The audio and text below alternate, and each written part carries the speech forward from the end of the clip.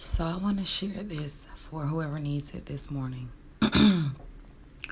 So at this point of my journey, I am trying to conquer my personal relationships. So I'm going to share this. This is what my moment of clarity has revealed to me. It's important to express yourself in your personal relationships as well. Often we can be passive aggressive or fearful about expressing what we need and what we want, either because we feel we don't deserve it or for many other reasons.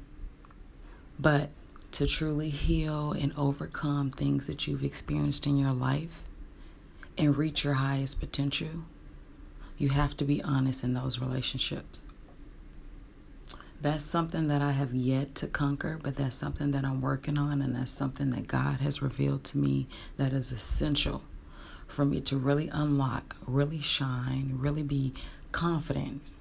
So, if you feel that there's things you need to express in your personal relationships, are there grudges that you're holding?